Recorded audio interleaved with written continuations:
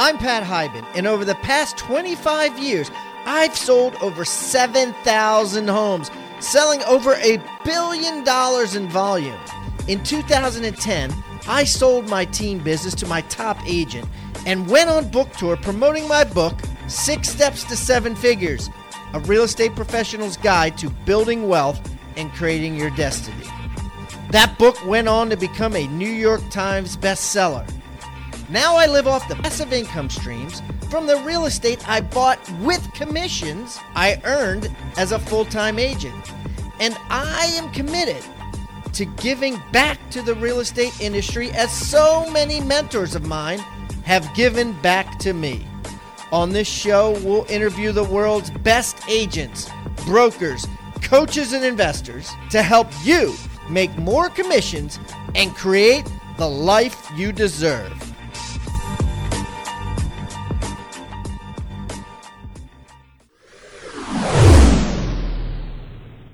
Okay, Rockstar Nation, boy, we have a super duper guest today. You know, we've had a lot of guests in the past that have talked about, you know, taking their investing to the next level in real estate.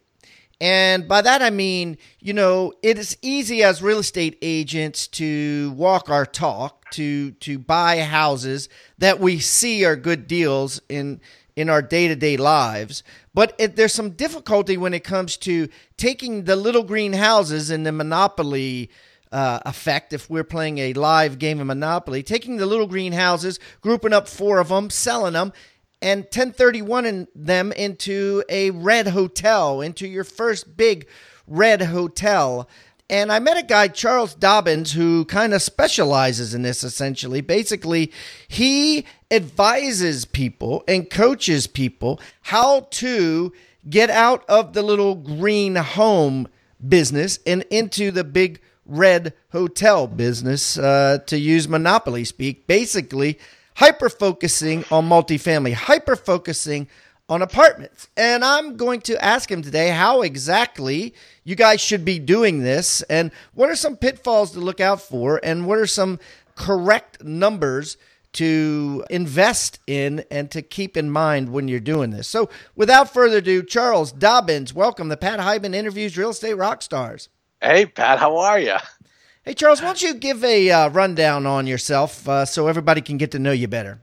Sure. I'm located out in the Boston area. I'm an attorney in Massachusetts, and my entire practice is focused on working with new investors and helping them buy apartments the right way. I'm also an owner-operator myself. I own my own property management company. I owned right now we have about 400 units in our business, and I've owned as many as 800. When you add it up, probably over $20 million of real estate all around the country. And so this is what I do. And when I first changed the focus of my law practice onto working with new investors, it was primarily because I was being approached by so many new investors who were trying to get into this business. And I looked at it and said, they're doing it all wrong. And I said, I want to really just spend my time helping people get into this great business the right way.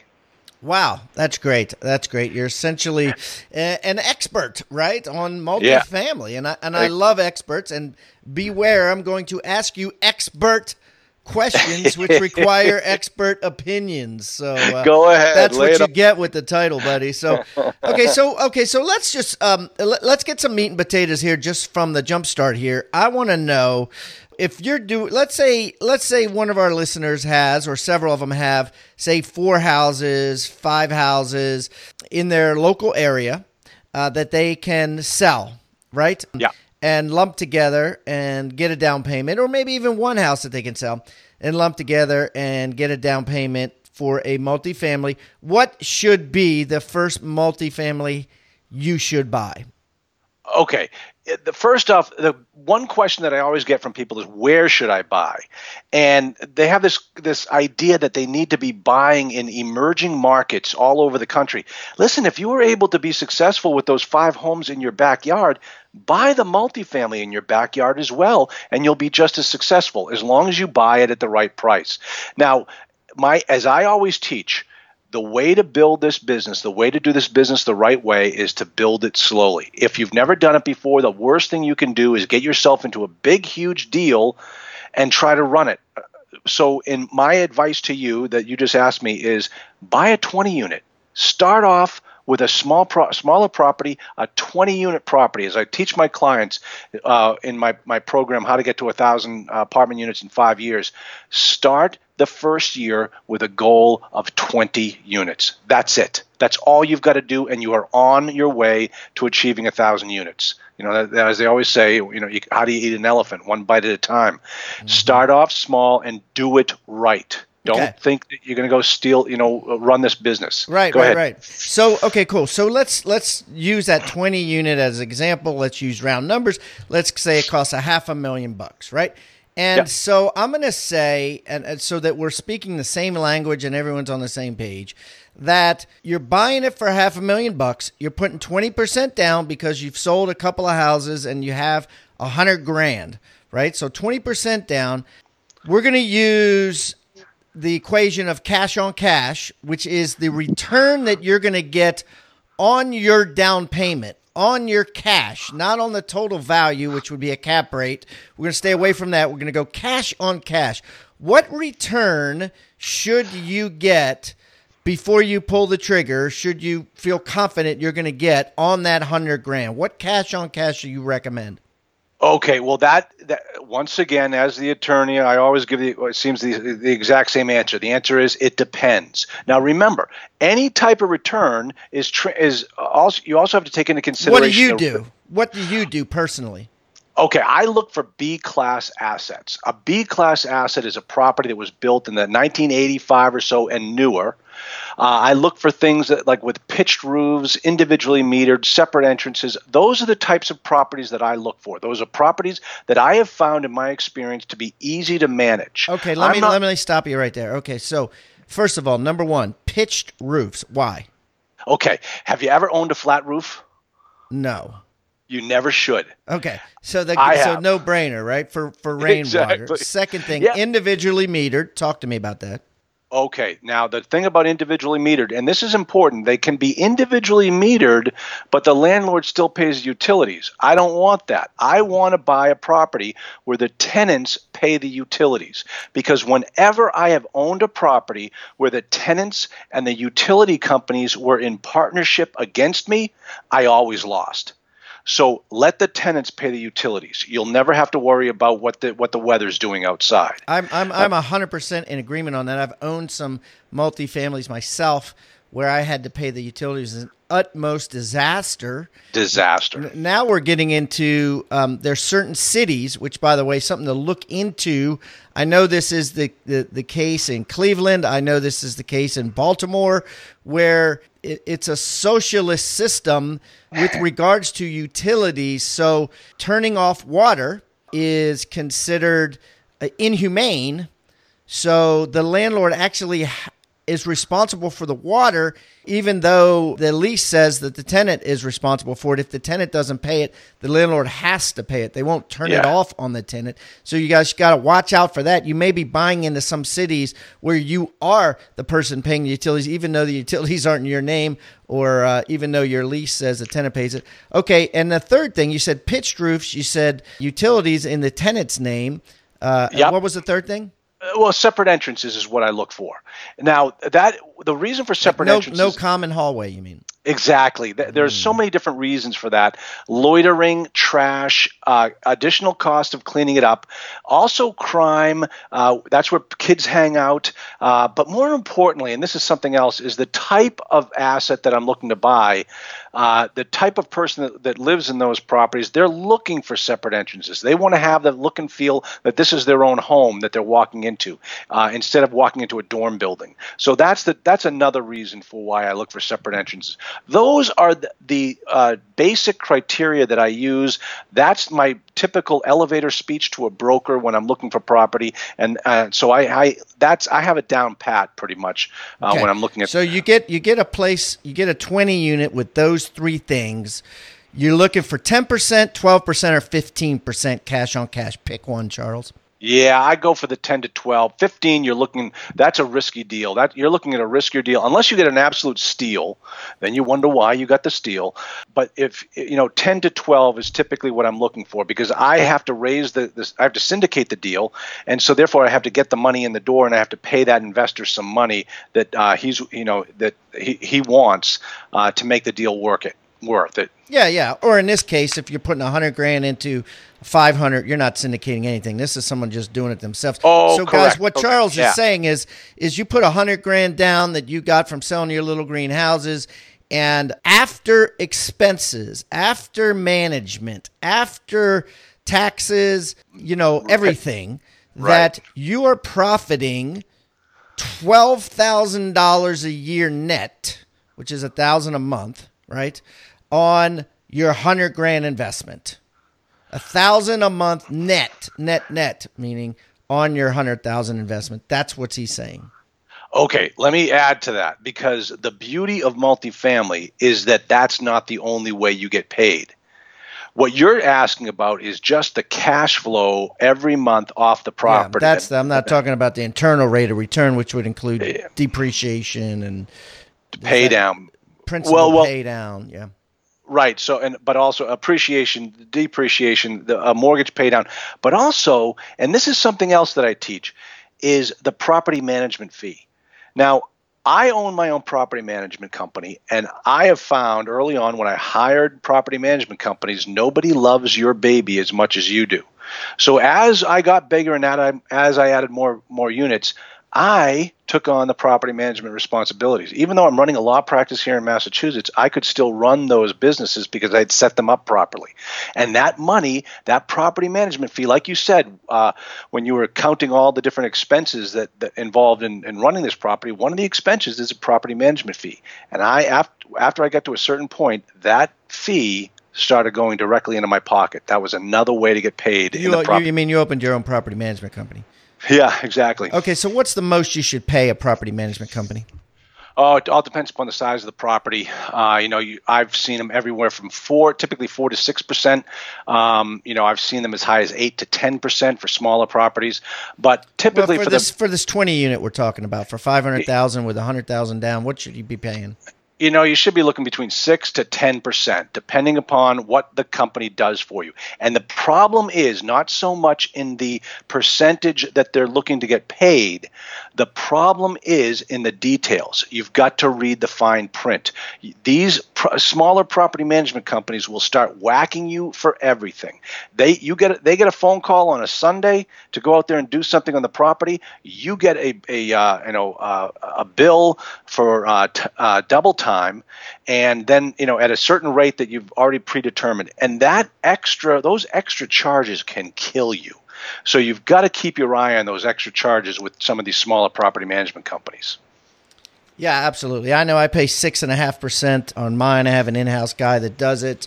Certainly, there's a lot. If you're going with just a single house, it could be, like you said, as much as 10%. Exactly. We had a great show on disruptive technologies in property management. If you go to highbanddigital.com, just type in property management.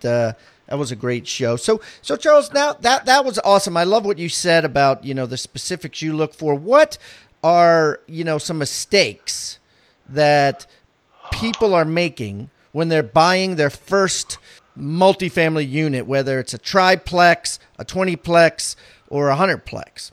Yeah. Okay. The number one mistake, the biggest mistake that you can never fix. You can fix everything on a multifamily property. You can fix the counters, the walls, the chimneys, the furnace. You can fix everything with money except one thing, and that is overpaying for the property. If you overpay for the property, you'll never get your money back. And so don't do it. Some of these new investors are so anxious to get into the multifamily business, they're willing to pay retail. They're willing to pay what the seller is asking. And that is usually, the biggest lie in multifamily is the asking price. So just don't do it. So many of my clients come from the world of single family investing, and they're experts at knowing what a value is and how to get the right deal. And then they come over to the multifamily side. It's like they lost all their knowledge. It's like, don't do it. Don't overpay for your property. That's the biggest mistake new investors make. Yeah, you make money on the buy. Yeah. You make money when you buy it, the day you buy it. That's when you make money. Hey, guys, the episode I was talking to was disruptive technology to increase profits in rental real estate. That was Linda Liberatore. She's number 432. So you guys can you might be able to hack off a couple percentage points or more by listening to 432. So, okay, so cool. So we know going in what we're looking for. We know what our cash on cash needs to be, right? We know some things not to do, right? I want to talk to you about a syndication because, we've had some guests on our show who are into crowdfunding and are into syndicating. We've had a couple of syndicators on the show saying what their different offerings are. I want you to give us some advice on what is the proper way to vet a syndicator.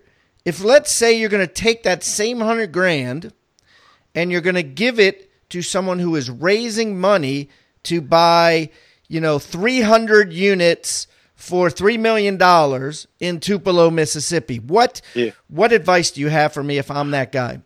Oh my gosh, we don't have enough time. That is such a great question because I've been on both sides of it, and now as the attorney and the consultant to these clients, I see people coming to me all the time. Like one of my clients came to me the other day. They had $200,000 that they had were being asked to put into an assisted living facility. And I asked for all the documents. Show me the documents. As an attorney, I want to see the contracts. And I said, show me everything that this guy has promised you, and I want to see it all in writing. And the guy could not produce any documents. We waited for this joint venture agreement that turned out to be 6 paragraphs long that did not describe anything. And this was what the guy was hanging his hat on. And I ultimately, after looking at it, I said to my clients, I said, you know what? This deal is just not ready for prime time. Don't put your money into it. So why wasn't this deal ready for prime time? Whenever you ask the guy a pointed question about the deal, he couldn't come back with the right answer. Exactly. Like what? Give me what's a common one that you would ask, and if the dude can't answer you, you'd be like, "You're out of here." Okay. The first thing to ask is, what category of investor am I in? What's my class? And show me the operating agreement where it states exactly that is my class and this is what I'm entitled to. And there was no document. So he had basically said in an email, I will pay you 10%, on this money. And then you ask, well, okay, show us where in the document it says that you're going to pay me 10%. First off, there wasn't even a document.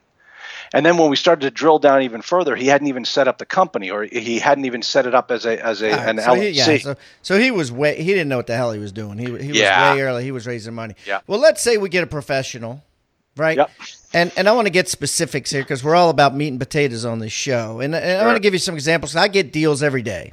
Okay. Yeah. I got. I'm gonna give you the realm here. I got a deal last week from a group actually out of Boston that are investing in some commercial real estate that they're going to put weed dispensaries in, and those guys are keeping 70% of the upside, meaning 70% of what the property goes up in value, as well as 70% of the distributions, and paying the investor 8% preferred, and then 30% of anything above 8%.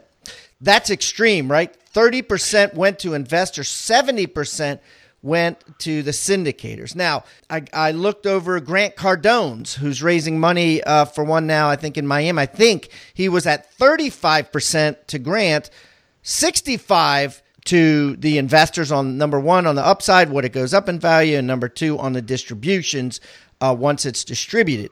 Now, I've had several. I've done a couple of myself under DAPT Acquisitions, and I'm friends with several different people that go anywhere between, say, generally 20 and 30%, right? 20 and 30% for the people syndicating it, for the syndicators, 70% to 80% for the investors. What do you recommend to your clients as what is acceptable on a deal like this? Okay. I'm going to paint a couple of different scenarios here. The first thing you have to understand when you're sitting down talking to a potential investor in your deal is you've got to understand what I call is the flavor of their money. You have to understand, what is it going to take to get this person into the deal? How much of a return are they looking for? If you go to show your grandmother a 15% return, do you think she wants a 15% return, or does she want a safe, secure return, with a low cap rate that's probably, paying off about 4%, but it's a good, solid asset?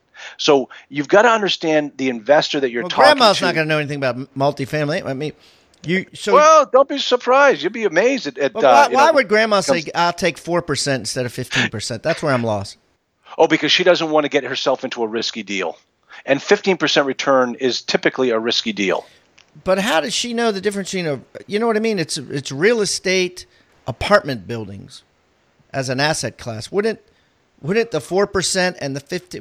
How would she determine a risky deal other than just by the fact of what her return is? You know what I mean? Like, what would you say? Like, the lower the class, I think is what you're saying. Like, if you're buying ghetto properties, a D-class property, tell Grandma not to buy it. If you're buying A properties, a brand new apartment building, let's say, that's where you would send Grandma.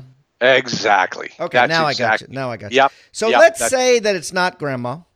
Let's say that it's a real estate agent who understands real estate, right? This is their game. There's a big boy clause. There's a big boy understanding here that they're big kids, that they understand real estate. They just sold 4 houses to get $100,000 to put into a syndication. They're 42 years old, married, 2 kids. They're accredited investors, so they're worth $1 million, right? Okay. Yep. Give me the criteria you would recommend for them. Okay, let's talk specifically about that deal from the people in Boston that you were just mentioning, because that one's kind of peculiar to me. These guys are offering that they're going to keep 70% of the deal and they're going to give you 30%. And how does this marijuana dispensary fit in? Are they going to be landlords to these people? Yeah. Or are they? Yeah, they're going to own their own real estate. So your 30% is ownership in the dispensaries and ownership in the real estate itself. So it's a real estate and business deal packaged together. And that's why it's extreme. Now, they do pay 8%. So, you can invest in a dispensary only, and you're not going to get a preferred return. You're just going to get a pari passu type of deal where, you put $20,000 in. If they make $1,000, you get $200. Yeah.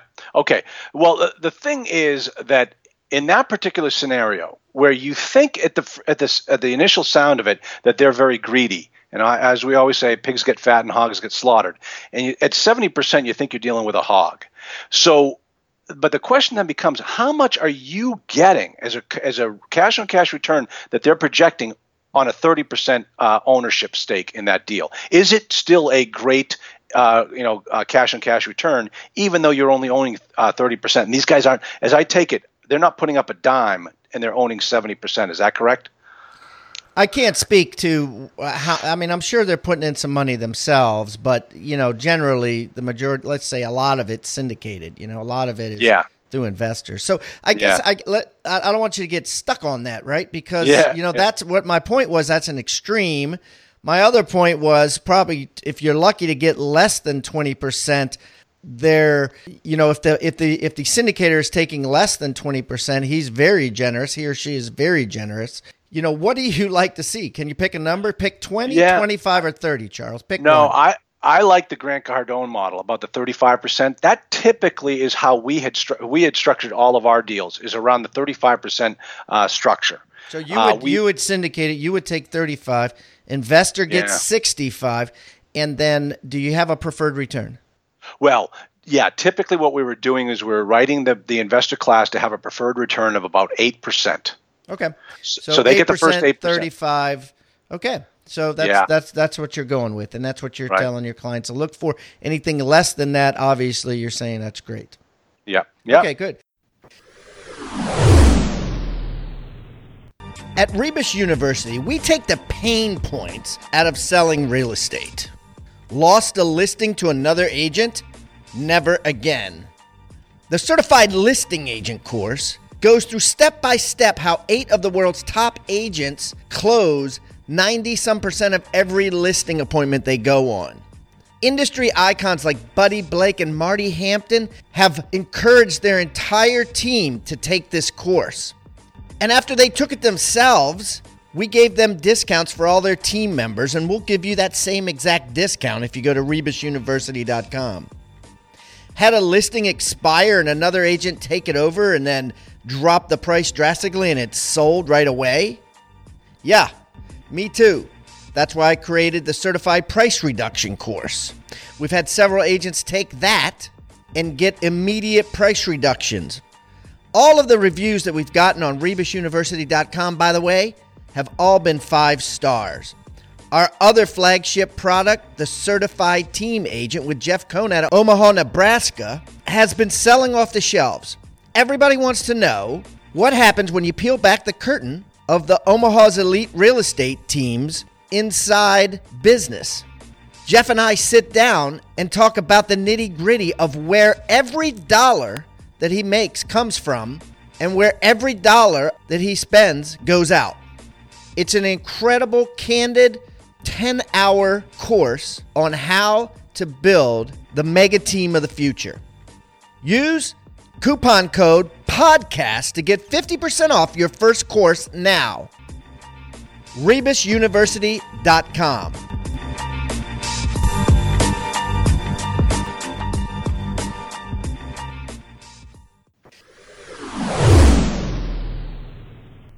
All right, so what else do we need to know about investing $100,000, right, in an apartment complex that is, let's say, in Atlanta, Georgia, that someone has come to us with?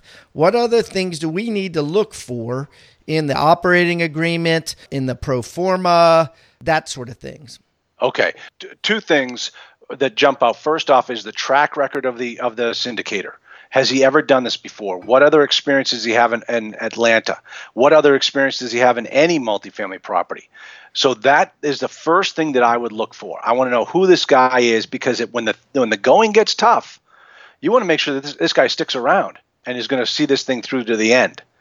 So proven track record. Ask him how many he sold, he or she sold, maybe the names of them so you can look at them, the returns on them. Okay. Yep. What else? How long should you expect your cash to be tied up for? Well, yeah, that's another question. And that gets to, and this should all be explained in the private placement memorandum, what the exit strategy is on that particular deal. So you want to make sure that you understand, is this a rehab? Is it we're going to cash out refi in 5 years? Is this a buy and hold, because it's a great market and the market's starting to take off, so we're going to hold it until the term of the mortgage, 7 years. So that's a question you've got to see in writing. Now, there's always going to be the get out of jail free card in the private placement that says, this is what we're going to try to do, but you're going to let us do have our best efforts to do this. If we can't, that's just your tough luck. You got to, your money is tied up. It's a very illiquid investment. Yes. Yeah, I think what Charles is saying is you guys got to know, you're going to see pro formas that say, this is what we're going to return. This is our anticipated cash on cash. And number one, they should spell out they should spell out 2 things. Number one, their anticipated cash on cash. So that would say 6% the first year, 12% the third year, 14% the third year. That you should be able to see all that. And then you can also see internal rate of return. And what this means generally is the big number. They add a lot of numbers, like Charles mentioned earlier, appreciation, depreciation, that sort of thing. But the big number is disposition, meaning if they plan on selling it in 5 years, how much you'll make on that sale, right, with appreciation added to your distributions that you got on the previous cash on cash number that I got. Does that make sense? Right. But I just want to make sure the disposition fee is, another fee that you need to look at and make sure that you take that into consideration among the syndicators. Now, remember, you're talking about good point. What should that be? Well, here's the thing. You've got and this should all be spelled out in the offering, not in the operating agreement, but it should be all spelled out in the private placement memorandum in the sources and uses section of that document. And so what this means is that the person who is syndicating this deal, like for instance, this group that's doing the marijuana distribution, the dispensaries, you got to check to see what is their acquisition fee. If they're out there raising, trying to buy a $5 million asset, and they put a $3 million acquisition fee, that means $150,000 they get paid when they close this deal. That's their acquisition fee. And then you read the fine print in the document again, and you see a disposition fee, which means that when they go to sell this property in 5 years and now it's worth $10 million, they get another payday for $300,000 if they built in a 3% acquisition and a 3% disposition fee. 3%. Yeah. So generally, I think you really want to look for around 1%. 3% is going to be massively steep, right? I think is what you're saying. 1%, 2% at the max. Oh, I've received 3% on some of my deals. I've seen some investors put 5% in there. And remember, the money, that percentage is on the total value of the asset, not on the amount of money that's being raised. Wow. Yeah. Interesting. Fascinating. Yeah. So there's all kinds of little fees you got to pay attention to exactly with these guys, which a lot of people don't even think of. And then on top of that's the management fee, right? If they're doing the management themselves rather than outsourcing it, there could be a wad of profit added on for that as well. Like what is a general guideline you could give us for management fee? Okay, now understand what you say when you say management fee. We've got to be very particular here because at the beginning of the conversation, we were talking on a different area about the property management fee. What you're now asking about, I think, is the asset management fee. Because remember, they're not acting as property managers at this point. Now they're acting as investment advisors, and they're being paid an asset management fee on the whole entity. So typically what you'll see is about 1% per year asset management fee paid to the syndicators. And that's acceptable. Yeah, that's typical. Okay, well, that's good to know. This has been great because we have a lot of exact things that we have covered here. They're going to allow people to, be able to buy into syndications, going to be able to buy bigger units. I think that one thing that I found, I know in my investing life, is that it was much harder to get into, like I was able to go from the little greenhouses to the red hotels with I bought an 18 unit, which by the way was an absolute disaster because of the management. I mean, going back to the class of what Charles was saying, this was like a D plus unit. I mean, it was built in like the 1960s. It was full of, it was just bad tenants that wanted to pay cash every week rather than a check every month. And I anticipated a property manager for 20 hours a week. Ended up, she had to bill me hourly, and it ended up being 55 hours a week. 55 hours a week because everyone wanted to talk to her and pay cash and smoke cigarettes with her and tell her they only give her $85 this week and they'll give her the extra $15 next week. I mean, it was an absolute freaking disaster management-wise. I ended up selling it. But my point is it was much harder to get into the bigger red hotels like the strip center that I own without partners. And I have 2 partners in that one. Some of these other ones, we have as many as 20, 30 partners in. So I don't want anyone to be afraid of partners. I always believe that you should have some assets that you can control and then some other assets that you probably won't have control of, like these syndicated deals. But if you're going to get into the syndicated and you want to get into the bigger stuff, the more passive stuff, know what you're getting into from day one. And hopefully this show, we've taught you some of that. Is there any other, very specific advice you can give to anybody thinking about getting into the multifamily market? Yeah, let me just jump off of what you were saying to answer your question. I always joke that I have a bumper sticker on my car that says, "Life is too short to own C-class property." And I just don't do it. And this gets to your question. The best advice I can give you is to understand that owning property always changes your life. And you have to understand how the owning of that property is going to change your life. Now, I've got a business that I run and I have my investments on the side. So I look for properties that I will forget I even own, that are easy to own and operate. Define for our audience what C class means, because that's going to stick in their heads. Your bumper sticker. Yeah. Okay, so the way to understand the different levels of the 4 different classes that we talk about in a multifamily, A, B, C, and D, the thing you need to understand is the difference between each category is nothing more than time. When somebody goes out and builds a brand new building, they don't build a C-class quality asset. They build an A-class quality asset. And that property is an A-class, and it commands the highest rent because it's brand spanking new, and the people who have the most money, who are looking for a place to rent, are going to look for that place to rent.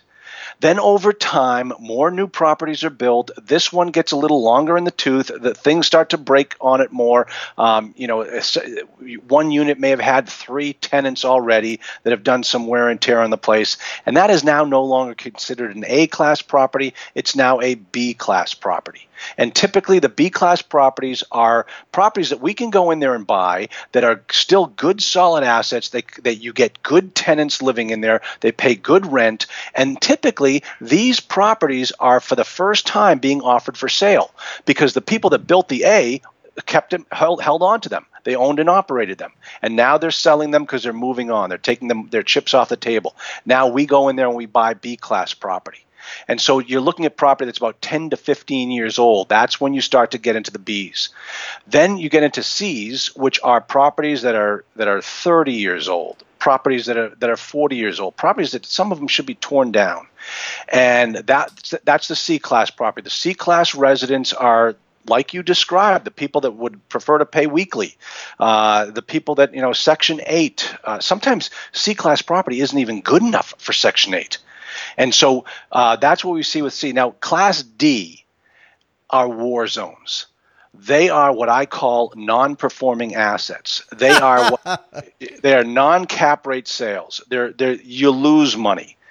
And so that is what I call D-class properties. Those are the 4. And I'm going to agree with Charles on that. I had another D-class property that I lost over $300,000 on in my investment, and it was a war zone. The reason that we ended up having to sell it was because there were 2 murders within 2 weeks, and the police, basically the government, issued us a couple of letters that said with the 3rd murder we're going to have fines up to $1 million. And it was an absolute disaster, so we ended up selling it and losing a ton on it. So anyway, so you know what's been great about this, Charles, is that we have really covered some extreme exact meat and potatoes.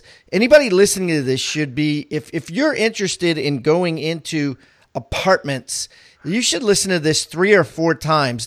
You should be able to repeat some of the answers and some of the questions that Charles and I just went into. It's been a great education, I think, for a very concise show here. So anyways, Charles, listen, I'm going to put all of Charles' information on hibandigital.com/DOBENS. Charles, thanks so much. Good luck to you in Boston, Massachusetts. Next time I'm up that way, we'll get together and break some bread. That'll be great. I appreciate it. Thank you for listening to Real Estate Rockstars. Please be sure to leave us a 5-star review wherever you're listening. All 5-star reviews help us get better and better guests for your listening pleasure. And if you have a great review, I'll read it on the show. We are so proud of this show now with over 1 million downloads in 79 countries around the world. Also, don't forget to buy my book if you haven't already. 6 Steps to 7 Figures, a real estate agent's guide to building wealth and creating your destiny. With an intro by Gary Keller. Sold everywhere online books are sold. You can always go to pathiban.com and find out about all things Pat Hiban. And Don't forget to follow me on social media. All you got to do is type in my name. I'm everywhere and easy to find. I hope to meet face-to-face someday, but in the meantime, let's meet on social media. Thanks again for listening, and keep rocking.